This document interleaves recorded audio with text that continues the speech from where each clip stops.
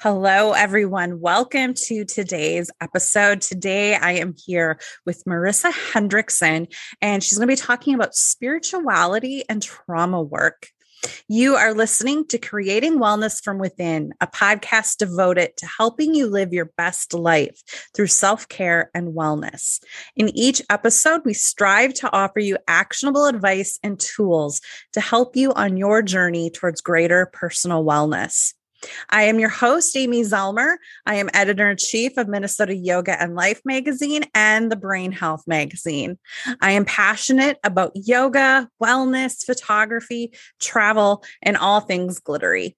You can learn more about me at creatingwellnessfromwithin.com. Today, my guest is Marissa Hendrickson, and she is a licensed mental health counselor in Washington State. She provides therapy to people struggling with unresolved trauma from a spiritual or shamanic standpoint. Marissa views all mental health concerns to be stemming from trauma and helps people identify and work through internal programming that is causing distress. She is also trained in-depth hypnosis, a combination of shamanism, Buddhism, and regression work that she uses to guide people through process work to address specific concerns about blocks. She hopes to reach more people with this modality outside of the confines of traditional counseling. Welcome to the podcast, Marissa. So happy to have you here. I'm really happy to be here. Thank you. I am excited to dive into this topic today. I think, trauma is just something that isn't necessarily talked about enough. And I think people don't realize how much trauma they're holding on to. And, we can hold it within our physical body. And over time, if you don't release that trauma or address it or acknowledge it, right? Like we're really good at shoving our feelings down. It can really lead to long-term health effects. So I'm really thrilled to hear what you have to say today.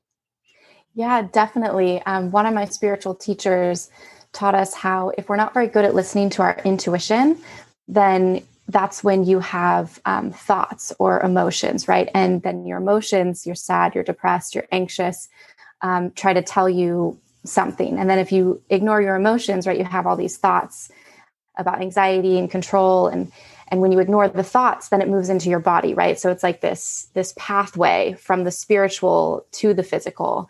And then you get symptoms in your body, right? You have indigestion, you have headaches, you have chronic pain and fatigue, because you haven't been listening to the highest level of information on the subtle plane. So, when people work through their trauma, ideally we get really good at tuning into all the small cues.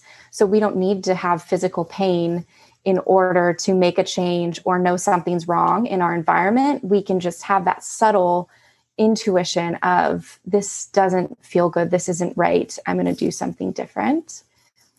So that's one of the main things I try to teach people when we're working on trauma. But the other thing you brought up is people not realizing that they have trauma. So we talk about big T trauma and little T trauma, right? So big T trauma, you're like, I was abused as a child. I witnessed a horrific accident, things like that. And if you don't have that, if you're like, I wasn't in war, then people think, well, I didn't have trauma. But little T trauma is your mom was critical to you your whole life growing up. Your dad was absent. You were bullied at school, right? It can just be things that maybe you think are normal or smaller. And just because it's normal, quote unquote, just because it happens to people doesn't make it okay and doesn't mean it doesn't cause long-term issues. So the modality that I use in a therapeutic setting is called internal family systems. And internal family systems is based off of family systems theory, which we know that our family are the people around us, mom, dad, siblings, whoever is raising you. And when we internalize what we hear in our environment, we create an internal family.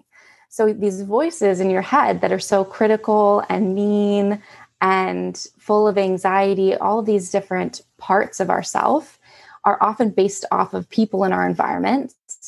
And then they become what the founder Richard Schwartz calls protectors. So you learn one of the things that he mentioned is when someone's being abused, there's a part inside of us that looks in the room and says, who's the strongest person in this room? And it's usually the abuser. And they're like, okay, I need to be like that person to keep myself safe. So now you have this voice in your head that whenever you want to take a risk, they're like, no, you're pathetic. No one likes you. It's not going to work out. And it hurts, but that part is trying to keep you safe because it thinks if I belittle this person, then they won't take the risk and be hurt by the outside world. So when we develop these traits as children, they kind of function as a child. You don't know the world and you're creating these belief structures to stay safe. But 20, 30, 40, 50 years later, we are actually still operating off of a belief structure we may have formed when we were 4 years old. Right. And we never identified it and we never challenged it. And that is where we see maladaptive behaviors. And that's what I do with clients is we point out this response that you're having. You're not having it as an adult at your age. You're becoming a 4-year-old when you're triggered in that way that's familiar to something that happened decades ago. Right. And you're no longer in control of your experience. Mm-hmm. Yeah. And I think, that's so powerful. I think that's probably going to resonate for some people listening. And, I recently read a really great article that kind of broke down, like if your mom wasn't around when you were little, as an adult, it, shows itself as this, or, if you were, told you weren't good enough as a child, it manifests as this. And it was like, wow, like, cause like I could identify that in myself and also some of the people close to me. I could really identify that. I was like, oh, okay. And I think that's kind of what you're talking about. It's these little traumas that we just assumed were normal because we were a kid and we haven't been taught any better. And even if we are taught better as an adult, we might still not make that connection from when we were a small child to behaviors that we have today. Right. Definitely. They say, if you ever say, well, a part of me feels this way and a part of me feels that way, you're already doing parts work.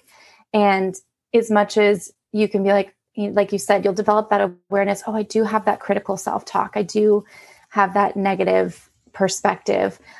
Something we sometimes ask our clients to do is, well, how old do you feel in that moment?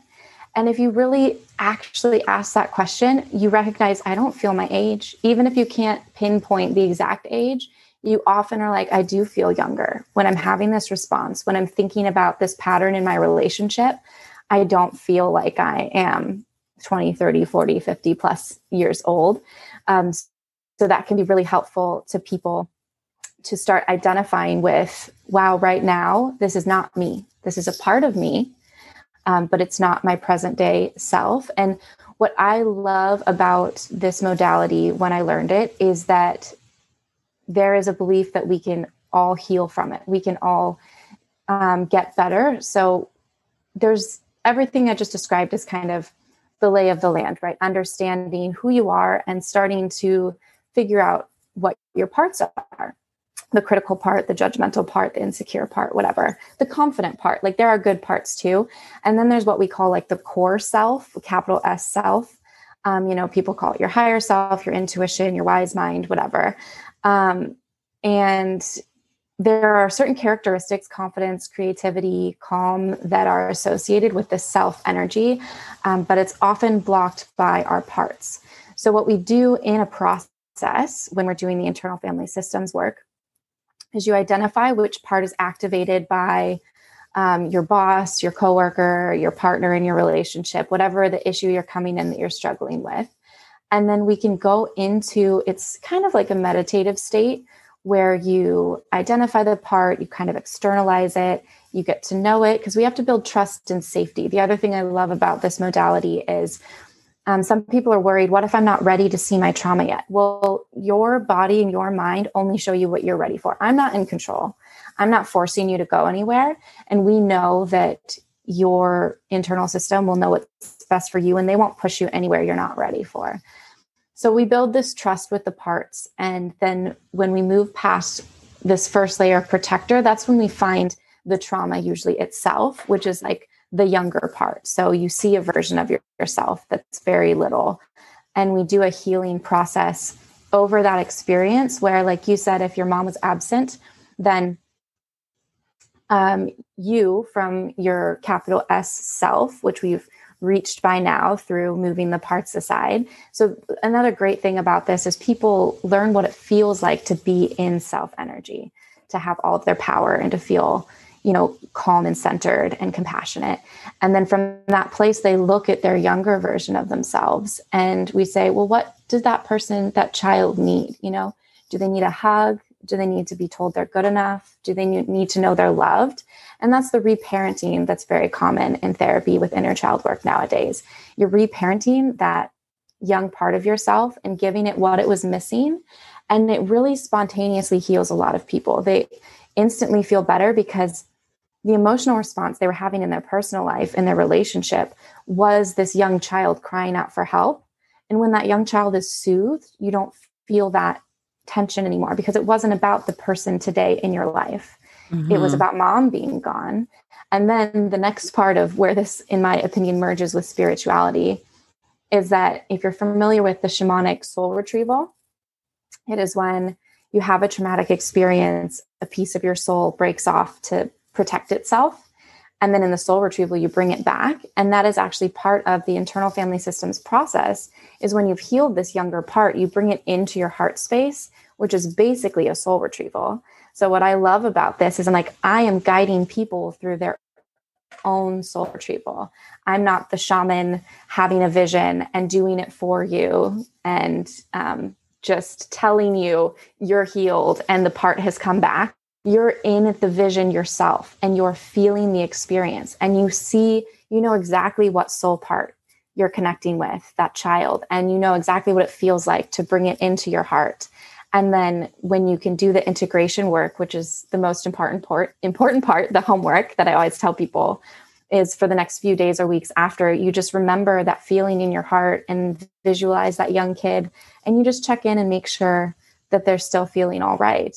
And so that's why I think that this modality really is a spiritual practice, because it merges with so many other techniques. Like you mentioned in my bio, that I did a training in depth hypnosis because I knew that that was very similar to internal family systems, but it approaches it from the shamanistic and Buddhist perspective. So it's coming from the spiritual realm, and I was already working from the psychological realm.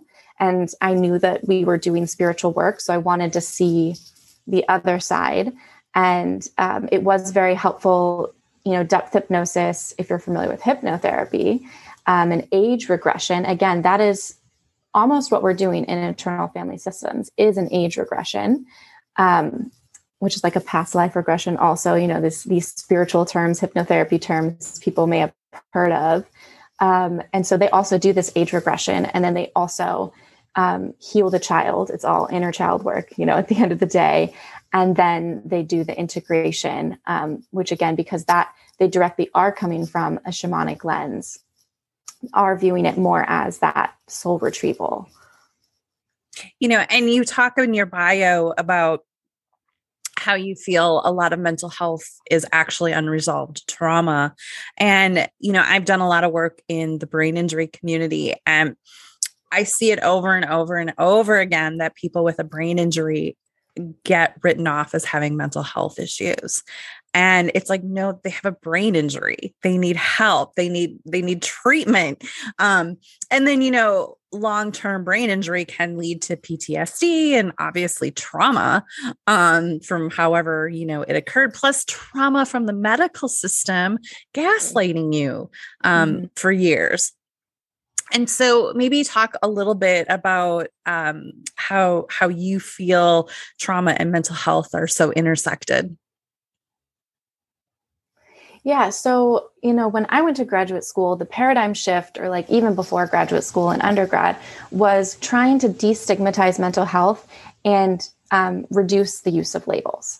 That was really something when I was being trained, that instead of just labeling people borderline, bipolar, major depressive disorder, and being like, you have this, this is who you are, and you'll have it forever. There was the big paradigm shift of, we don't need labels for people. Like, I like to see you may be experiencing depression at this time, right? Because it's simply a list of symptoms that today you say, yes, I have that symptom. But what if tomorrow you don't say, yes, I have that symptom? That doesn't mean that you still, quote unquote, have depression. So that was my first, and like narrative therapy is very into this. Like, what is your story, not what defines you, and changing your story. But that was my first, as I entered the field, how I viewed mental health. And then the more I worked with people, every single person I met from my perspective had trauma. You know, all of my clients would come in and they'd say they had anxiety and they say that had depression and that's what they want to address. And then we'd talk and I'd say, well, you have generational trauma, you have childhood trauma, you have abandonment issues. And I was like, that's what we're going to address, because us saying, well, you have anxiety, so what's a coping skill to get you through with that, is not going to change your life. It's not going to free you. But getting to the root of the issue and understanding that anxiety and depression, like I said in the beginning, are your body's way of communicating with you that you don't feel safe in the world, that something's not right. So instead we find out, well, where does that belief come from? What happened to you, which is a book, What Happened to You? It's a very good trauma book, I've heard, that we can shift those beliefs and those feelings of, again, the young child that's asking for help and support. And then the symptoms of anxiety and depression can reduce. And it doesn't mean you'll never feel anxious or depressed. You know, this is another soapbox I'm really into right now, is feelings are not bad and we should all be allowed to have them. You know, if someone like hits you in a fender bender and you're angry, you are allowed to feel angry in that moment, right? It doesn't make you a bad person. You shouldn't put a cap on it, but you should acknowledge that you're mad in that moment, not necessarily at the other person, at the circumstance, feel a little bit angry. And then when you've felt it, it can, you know, you can let it go and move forward. And so the same thing with depression and anxiety. You know, if you're in a difficult place in your life, you're really wanting to change your job, someone passed away, you're going to feel sad, and that's normal. And you should feel those feelings, but then also look at, if this is my body communicating with me that I'm not feeling very good, what can I do to support my body so that I can start feeling better? You know, I don't like my job. Okay. You know, that's the other thing. So many clients come in and we immediately know why they're having their symptoms. It's usually work or their relationship, right? But they don't want to leave those things. And it's like, well, it's not that you have a problem. It's not that we need to get rid of your anxiety or depression, because if you're still in the same environment, you're still going to have the same feelings. Right. Yeah. Yeah. I think that's really important. If you stay in that same environment, you're going to constantly have the same reaction to it. And yeah, I think you just really hit that. Those are, and on a previous podcast I was doing, we're talking about, you know, like, you know, that certain foods, you shouldn't be eating them, but you don't want to change your diet because you like that food, but yet you still have to struggle with the consequences. It's such a similar concept. For sure. It's very hard because you can't just tell people, well, you got to cut that out. You got to quit that. And again, that's where, like, you know, I wouldn't tell someone, well, I do. I'm pretty direct. I'll pretty much be like, I'm like, you're aware, right? Your job is the problem, more than saying you need to quit your job. And then we'll work at, you know, what's going on that's keeping you from leaving this unhealthy situation, whether it's relationship with food or relationship with the person. And again, we'll look for the root, you know, the scarcity, the fear, the anxiety, the comfort, and hopefully we can just heal that. And then you won't feel whatever is keeping you in that place. It won't feel scary to make that change because you don't need it in the same way. Yeah. Yeah. And you were talking earlier about, you know, it's okay to feel the feelings. And I know particularly my age group, I think it's gotten a little better with the younger generations growing up, but we were taught, like, you just don't express your feelings. You just stay quiet and you don't talk about it. And that's hard to overcome as well. And learning how to express your feelings and like how to express them in a healthy way too, right? Like you said, yes, you might be angry, you just got in an accident, but you're not necessarily mad at the other person. Like, you don't have to take it out on them. And, just so many other situations. It's important to feel the feels. I love that you brought that up, because something I've been really harping my clients on lately is there's this exercise called trauma releasing exercises, TRE. And it's a process of tiring your muscles enough that you can shake, like your body begins to tremor, which is how the body physiologically releases stored trauma. And so the founder of TRE, he worked with war victims, and he was witnessing locals in an area that was being bombed, and the children were sitting on the parents' laps, and they were just shaking, right? Because they're scared, right? And as soon as the bombing stopped, the kids got up and ran off and played, because their body was handling in the moment, like dogs shake during lightning and thunder, right? Yeah. Their body is letting out the trauma in the moment. And then the parents were like holding their fist clenched, being very, like you said, don't express, don't have feelings, be stoic and strong for the kids. But that's actually, then those people developed PTSD because you're repressing. It's like you said, the repressing of the feelings that creates the problems. So he came up with a physical technique that I actually learned in yoga studios. Some studios have facilitators that will do this. This routine, which again, you can also look up like on YouTube and follow the videos of just helping your body learn to shake. So like I help people on more of a mental and internal spiritual level release stored trauma, but pairing that with a physical practice that is releasing, because it is stored on a physical level. It is in the body. When you don't express yourself, when you don't feel or you don't shake, then you hold on to all of that material. Even I always tell my clients, tears are a biological process, right? If you needed to pee, would you go? You would, right? It's liquid leaving the body. It's getting toxins out, because that's a process that needs to happen. So why, just because we leak on our face, do we stop a physiological process that the body knows will heal? And I recently read that tears release cortisol. So it's like, this is your body's way of healing and taking care of itself.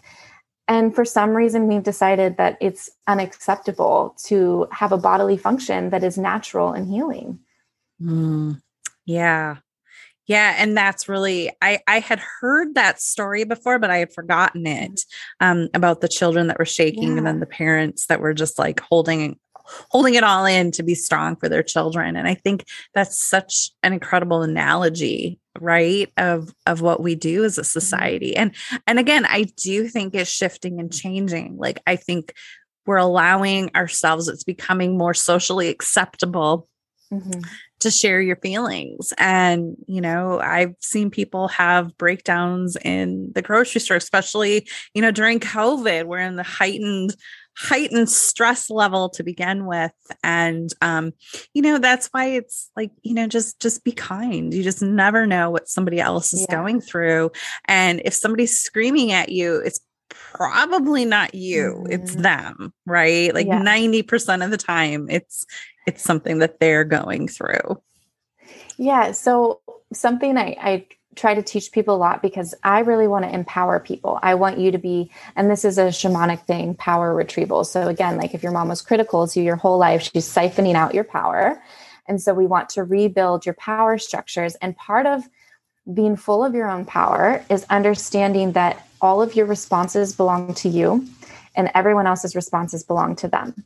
So even if you hit someone's car and someone is yelling at you for hitting the car, it's still not your fault, because that response still belongs to the other person. And I have the perfect example of this.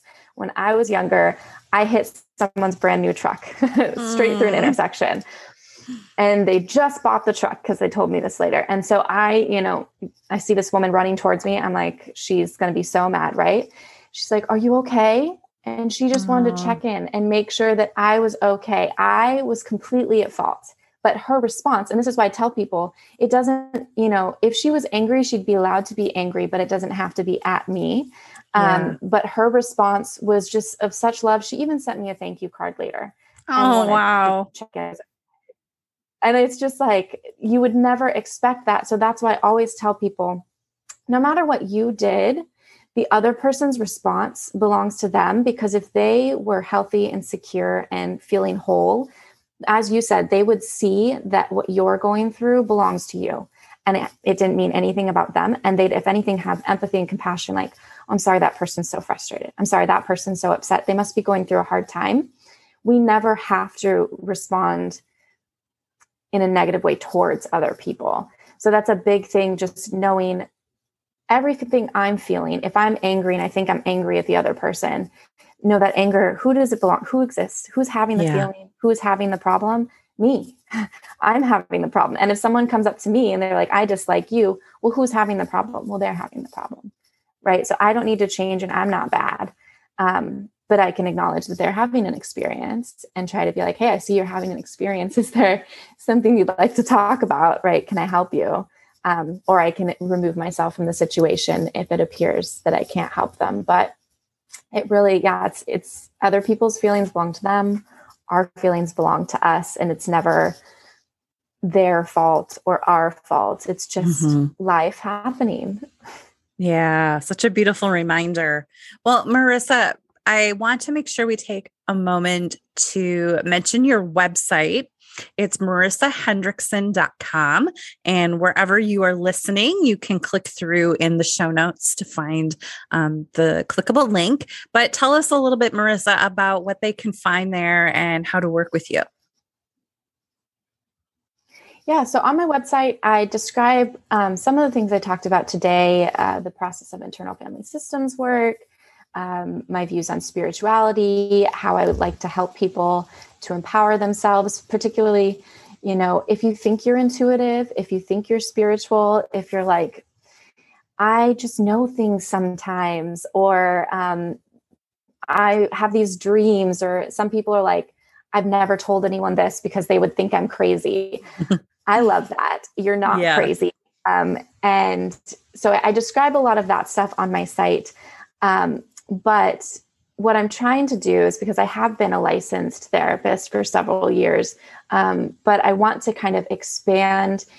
I find that process work and spirituality can be really helpful to people. And you don't necessarily need to talk to someone every week and just complain about your week. Maybe once a quarter, every couple months, or just in the moment, you just saw your mom and you're feeling upset. You might just need a session right then to address that feeling that's come up. And then once you've addressed it, you're okay for a couple of weeks, a couple of months, right? Or sometimes people just need, like, traditional soul retrievals are kind of one and done sometimes. Right. So I am trying to work more with people outside of the traditional therapy setting. As a licensed therapist in Washington, I do licensed therapy for people in Washington. But anyone else outside of that, we can do these spiritual sessions, focusing on the depth hypnosis, doing a process. I really enjoy something a friend coined, intuitive problem solving, where when people ask me questions, I just get an insight. I just kind of have an idea of how this is going to go. I'm very intuitive in that way. And I'm very creative. Like, my mind, someone says, I have to quit my or do this thing, and there's only two options. I see like dozens of options. My brain can't help but think of all of the options. And so I really love helping people with that. If you feel like you're at a roadblock, you're not sure what to do, you just need someone to talk to, a different perspective. I'm really trying to open up to getting more people that I can just help, again, when they need it. When you have a problem, again, you don't need to see someone every single week and just say, well, the mailman was late this week. Maybe you just, when you're upset, you reach out for help. And I want to help people in that way. And that's something I just really enjoy doing. And I feel the energy is a lot better because you're coming in with energy. You're excited. you have a problem. There's something for us to work with in the moment. And that gives me a lot of energy versus sometimes if it's just like, oh, on my schedule again, there's that appointment and you don't always need the session. There's less like, I can't help people if they don't need help. Right. Mm-hmm. So I want to work with people who need help. Wonderful. Well, Marissa, thank you so much for being here today. This has been such a lovely conversation. Yes, thank you for having me. And thank you, everyone, for listening. I hope you enjoyed today's episode. And please consider leaving a 5-star review wherever you are listening to help others on their own wellness journey discover this podcast. Also, if you're enjoying the podcast, please consider supporting it through a membership on Patreon for just $5 a month, which is about the cost of a cup of coffee. You can find that at patreon.com/Amy Zalmer. Thank you all for listening. Have a great day, everyone, and I'll see you in the next episode.